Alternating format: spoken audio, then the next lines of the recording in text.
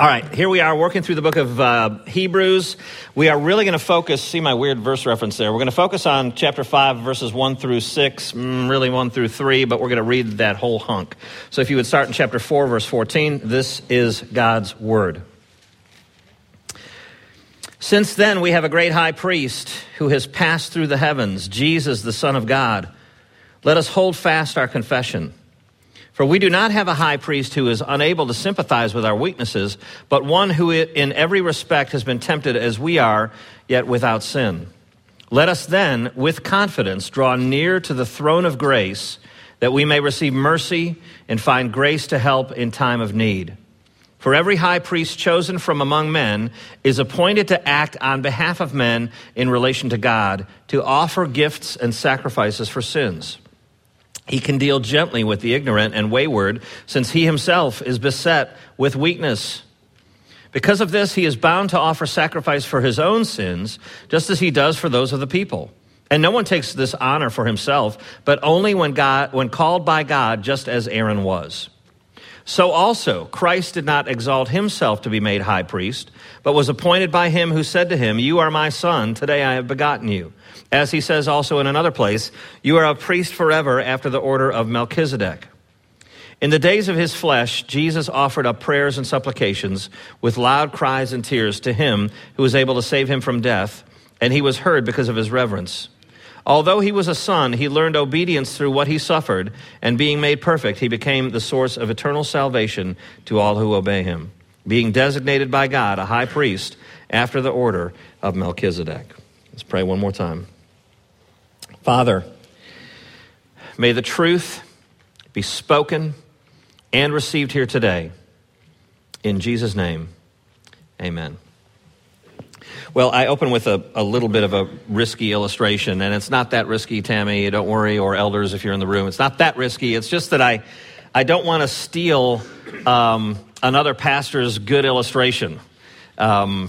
This was something that was told to me, us, the staff this week, and I just don't want to. I don't want to steal someone else's illustration. I don't want to put words in someone else's mouth. Nor do I want to get tangled up into some kind of debate. Okay. So that said, you'll probably hear it in a better form and much more realistic and a better story too by the actual source, Dr. Young. But he went on a mission trip to India.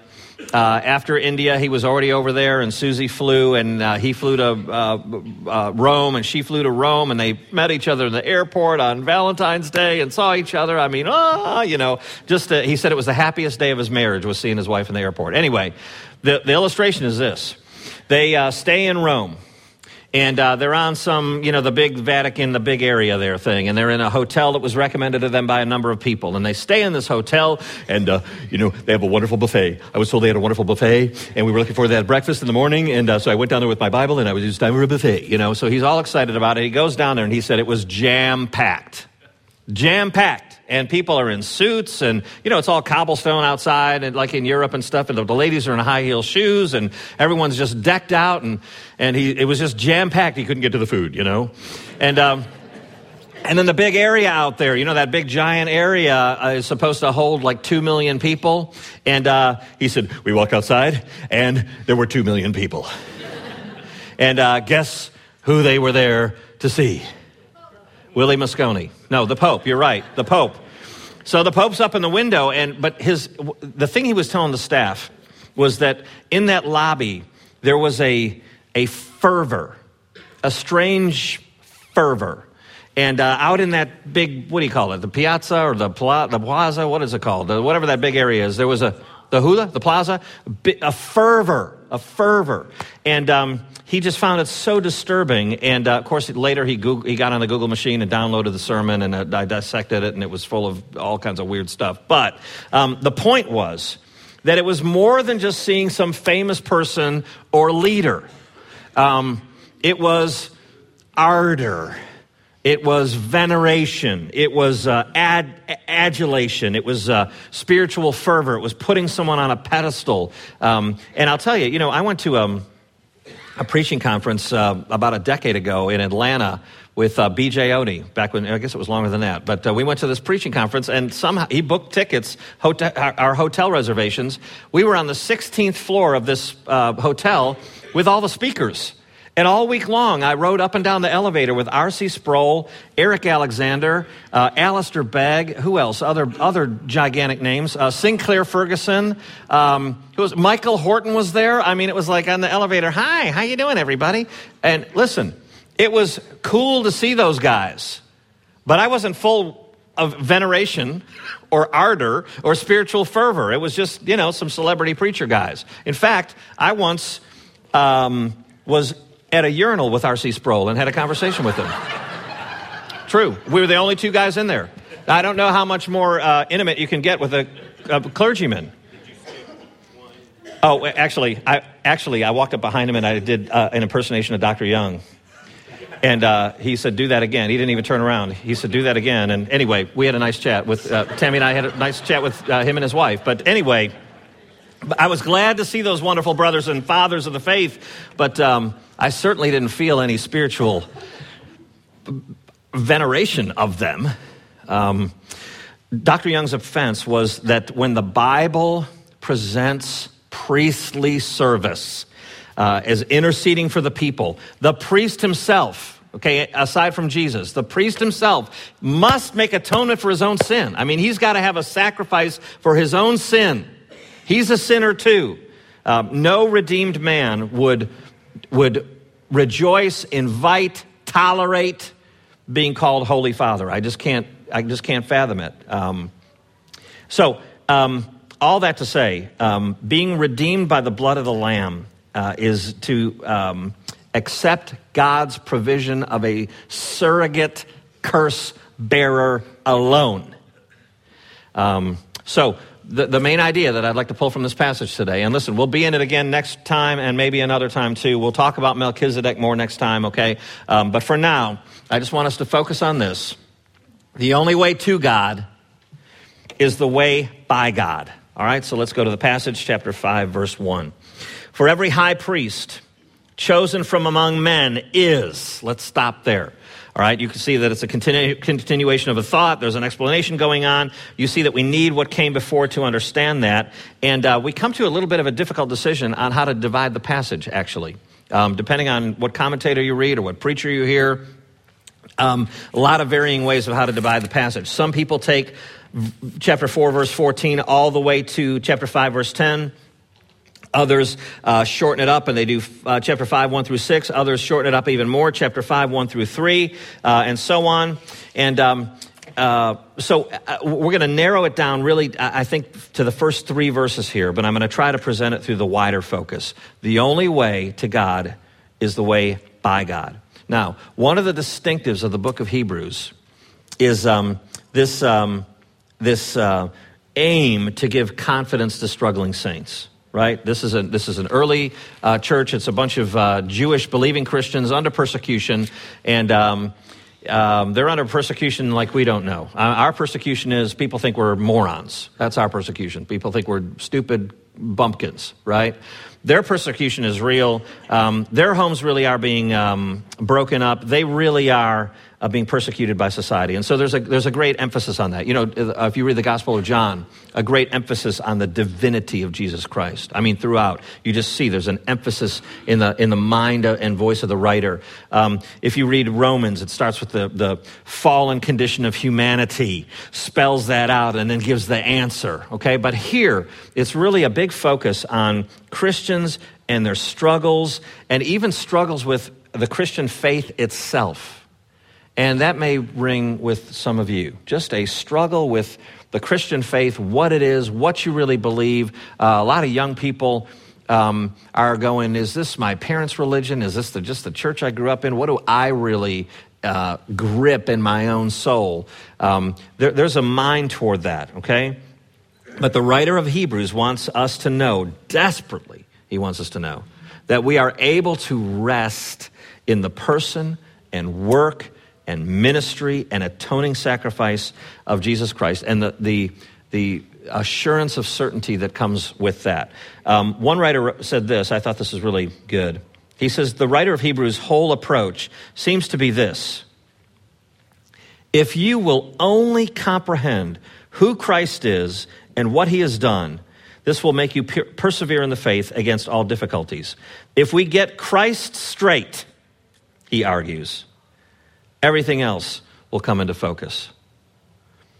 Man, that ain't bad life advice, is it? If we get Christ straight, we understand who he is, if we understand the gospel, if we understand what's been accomplished for us, then boy, everything tends to fall right into place in our understanding and our exercise of our faith. Okay, so back to chapter 5, verse 1. It says, every high priest chosen from among men is appointed to act on behalf of men in relation to God, to offer gifts and sacrifices for sins. And there's a lot here. We'll talk about it. But it of course, pulls in chapter 4, which contains this idea of gaining a kind of eternal rest and satisfaction. God's rest afforded us, soul satisfactory rest, God's own rest given to us.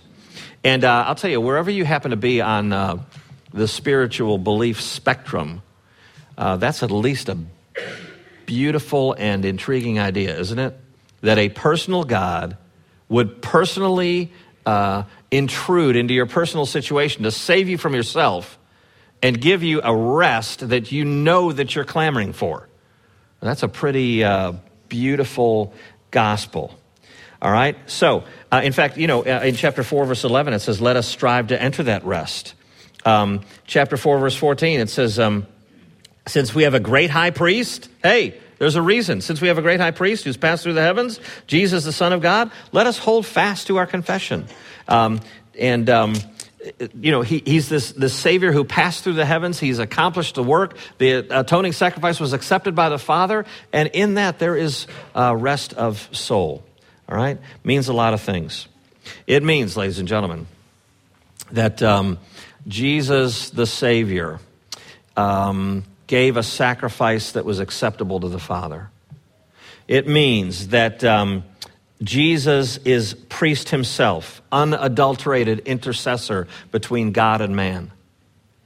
That this Jesus, that we can bank on him. He's passed through the heavens. He's at the right hand of the Father. We're to hold fast our confession. It means that he's a king, reigning over his kingdom, dynamically ruling and reigning and involved. It means that he's the prophet, the final prophet, the living word. But look at verse 1 again.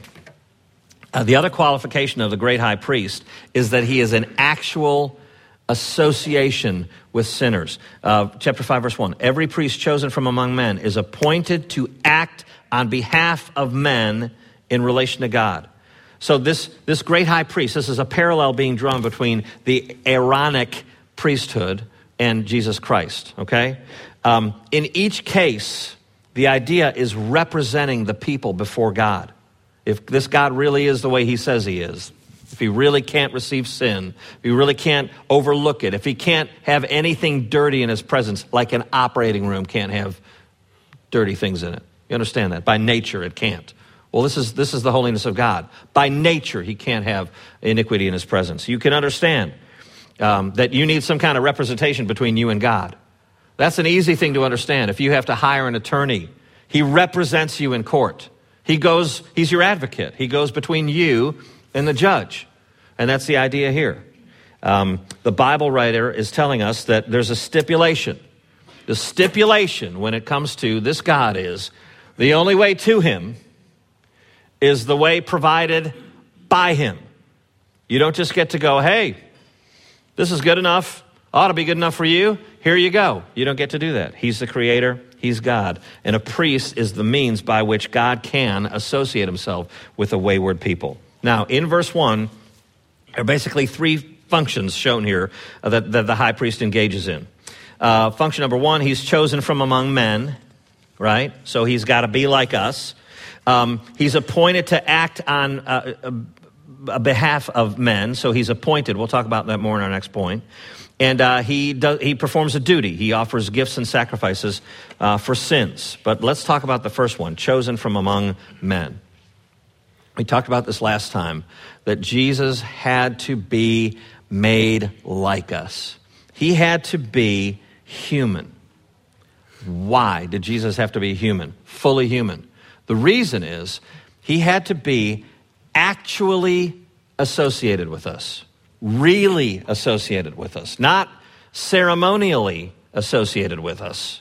Not an example, not something to look toward, but actually associated with us.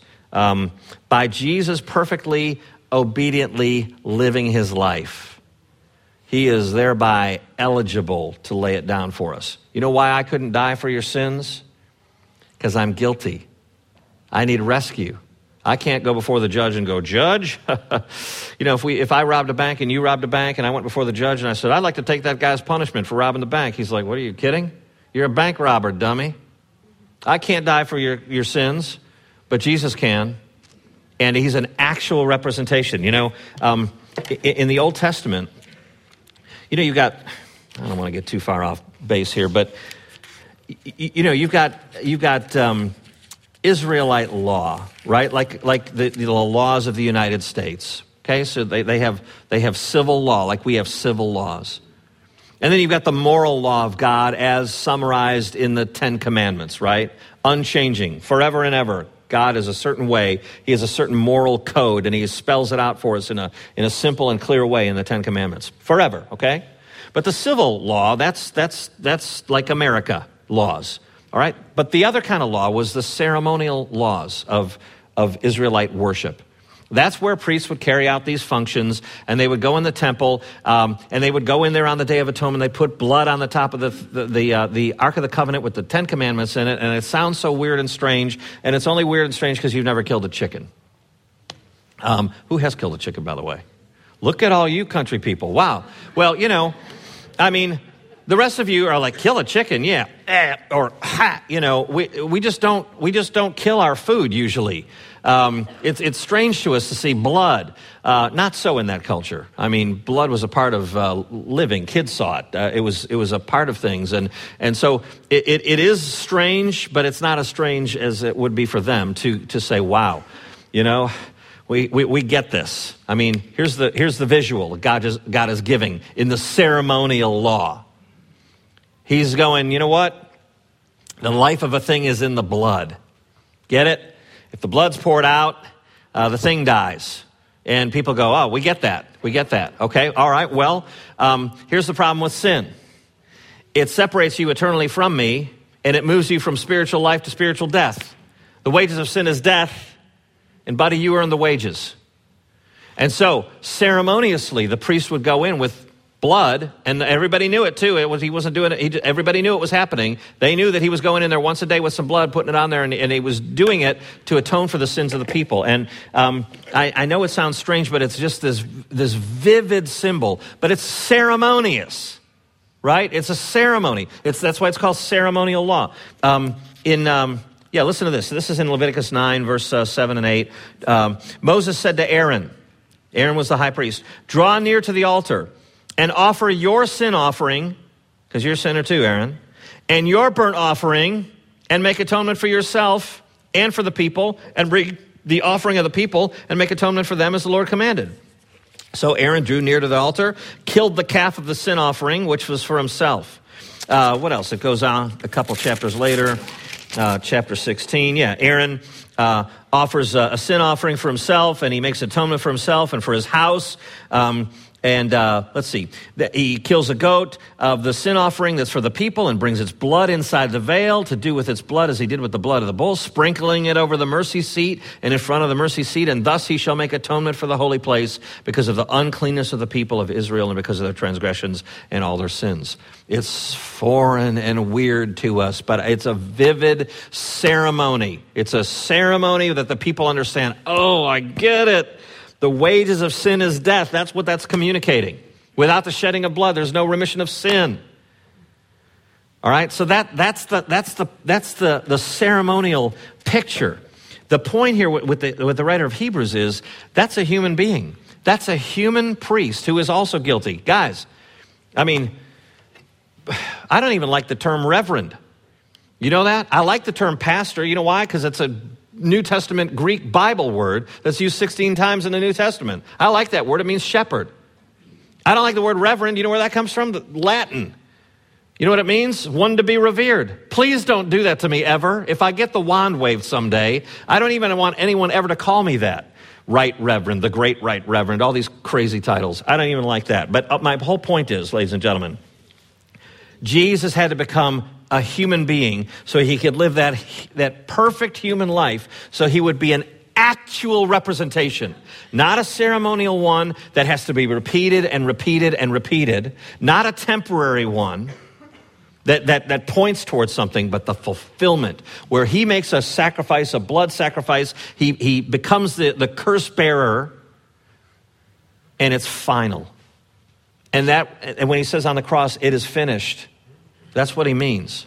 The work has been accomplished. The payment has been made. The blood sacrifice has been offered, and he's alive and ascended and resurrected, and that means it's accepted. All right, application for your life.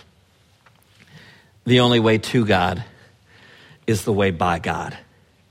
It points to something permanent and real. You know, guys, you want to know what the way is? The only way to God is the way by God? Here's the way. Jesus' own words. I am the way. That's Jesus' message. Hey, you want to know what the way is? I am the way. I'm the way. I'm the truth. I'm the life. No one comes to the Father except through me. That's the gospel message, ladies and gentlemen. Next point. Oh, I didn't even give you the first point. That was it, the job description. Last point, the giver of the job. The giver of the job. See in chapter 5, verse 1, it says, every high priest chosen from among men is appointed to act on behalf of men in relation to God, to do this duty, to offer gifts and sacrifices for sins. That's a very important point, appointed to act. And in fact, it's repeated again in verse 6, as he says, where is it? 7. In the days of his flesh, Jesus offered up prayers and... Oh, where is that word? Oh, there it is, 5. So Christ did not exalt himself to be made a high priest, but was appointed by him, who said, you are my son. That's a critical point, that Jesus was appointed, that a high priest was appointed. It wasn't a self-declaration. That's a very important gospel point, because I ask you this question. What do the religions of the world what's their method? What has always been their method? You pick any flavor you want. The method is opposite of grace, exclusively given by God. God appoints a Savior. God makes the way unto himself. It's put in such a way, it's put in such a voice that we're supposed to take away from here, that no one appoints his or her own self. A high priest, a representative, is appointed by God to do the work that can bring a sinner to him. Appointed by God. That's a big thing. It's a gospel message. You know, verse 4 says, no one takes this honor for himself, but only when called by God, just as Aaron was. So why is that the opposite of the gospel? What's the opposite of the gospel? The opposite of the gospel is saying, Your Honor, I'd like to represent myself. Okay, stupid idea in a courtroom, stupid idea before God. I'm going to represent myself, and here's my offering. Now imagine the Holy One who knows your thoughts and intentions and has seen everything you've ever done, ever in your whole life, knows every thought and intention, knows all the secret sins, knows all the gross, disgusting, most horrible things you're most ashamed of. He knows it all, and he knows even more. Because there's more stuff you don't know about than the stuff you do know about. You look back at your life, you go, well, I sinned here, I sinned here, I sinned here, I sinned here. Yeah, lots of sins. Oh, you can't even discern your own spinning of your hard drive. But God can. Well, that's a big problem. That's a cosmic problem. Now, the default mode, apart from Jesus Christ, if you believe that this God is like this, if you believe that he is holy, if you believe that he's unchanging in that, if you believe that, well, that's, like I say, it's a big cosmic problem, because can you imagine going, hey, God, I got this, and this should be good enough for you. What do you think? I still do elementary school chapels from time to time, and I actually like doing them. And I take them real seriously too. I write a new message for them, and I got media for them and stuff like that. And it's short. You got to really hold their attention and all that stuff. And my wife is a school teacher, so she's helped me. I've learned not to go, hey, who knows blah blah blah blah. The room goes crazy. Raise your hand if you can answer blah blah blah. Put your hands down. Put your hands down. I know how to boss the little kids around, and I can control the room. I don't need teachers shushing them. I like doing it. All right. But one of the sweetest things is when it's over. One of the third grade classes will write me a card. And it's just cute as all get out. It's full of misspelled words, but it's cool because they remember things you say, and sometimes it's incorrect, but at least they're sort of tracking. Oh, another interesting thing, completely off the notes. I'd say about 1/3 of those kids that draw a picture of me with hair. It's quite flattering. And I'm thinner too, it's really sweet. But I get those cards, and I mean, don't we sit next to each other, and I look at them and I read them, and I just kind of enjoy them, and I'll say, who's that? Oh, Latavius. Oh, haha, yes, I know him. And Tammy knows all these little kids and stuff like that. It's just so sweet. Their little artwork that they've made for me. It's sweet as all get up. But you know what? I treasure it. But about 4 days later, those things disappear. I don't know where they go. We put them on a stack of old mail, and they go away, and we throw them out. I mean, it's some other kid's art. I mean, your kid's art. Oh, what a genius! Oh, my child, this is so precious to me. But if it's another kid, it's like, you're a dumb kid, not like mine. It's some other kid's art. Well, imagine going to the Holy One of Israel, going, hey, God, look at this. Oh, whoop-de-woe, sinner. Do you really think, you set the criteria for what I want? You get to tell me what is acceptable and what will take care of the sin problem? That's ludicrous. Well, application for your life. I want to kind of make it a little bit personal. I've been doing this long enough to have fielded this same question over and over and over. And the question has come from the laity, that's you guys. The question has come from friends in the ministry.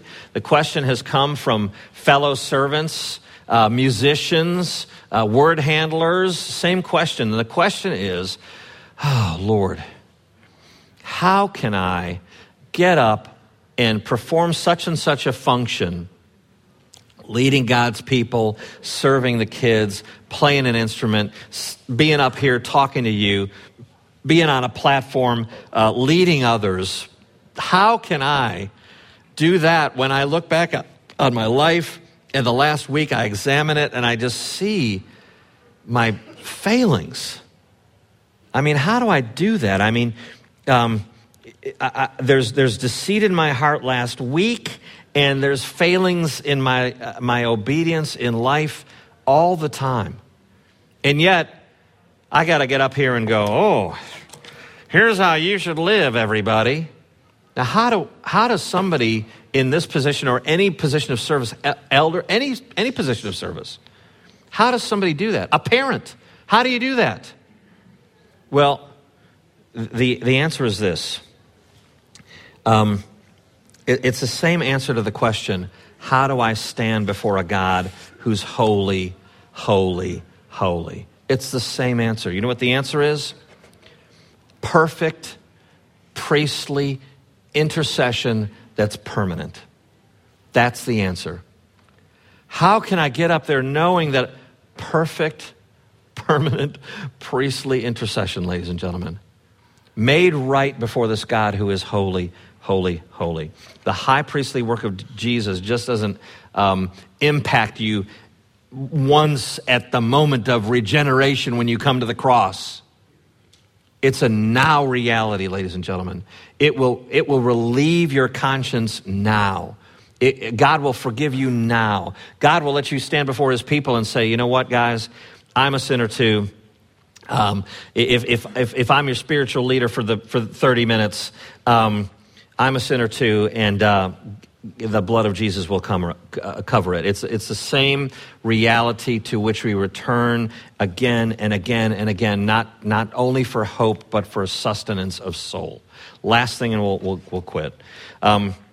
We've sung this song at Grace Van for years and years and years. It was really the first RUF song that was ever introduced to me. Brent Harriman showed it to me, and it's Jesus Saves.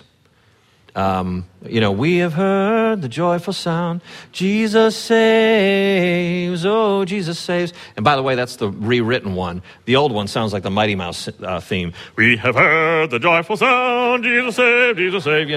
We don't do that one here. We do the kind of the hipped out one, which I think supports the content even better, the version we do.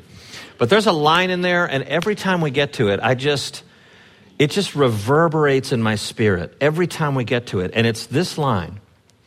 Sing it softly through the gloom, when the heart for mercy craves.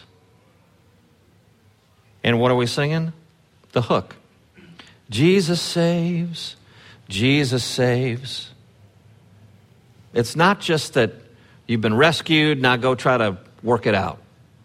It is that even in the gloom, when the heart craves for mercy, you know what the answer is? Same as the beginning. Jesus saves. He's the way, and in him is God's rest. Righteous Father, we're humbled before you. I sure am, because I am just like everybody else. I need the Lord Jesus, and I needed him at the cross. I need him this moment. I need him this afternoon. I need him tomorrow. I need him forever. And the same great reality rings in our hearts, Lord, that Jesus saves. He is the way provided by you, and I pray that we would embrace that, grip it in our spirits for salvation and for hope and forever. We pray it in his name and for your glory. Amen. Thanks, everybody.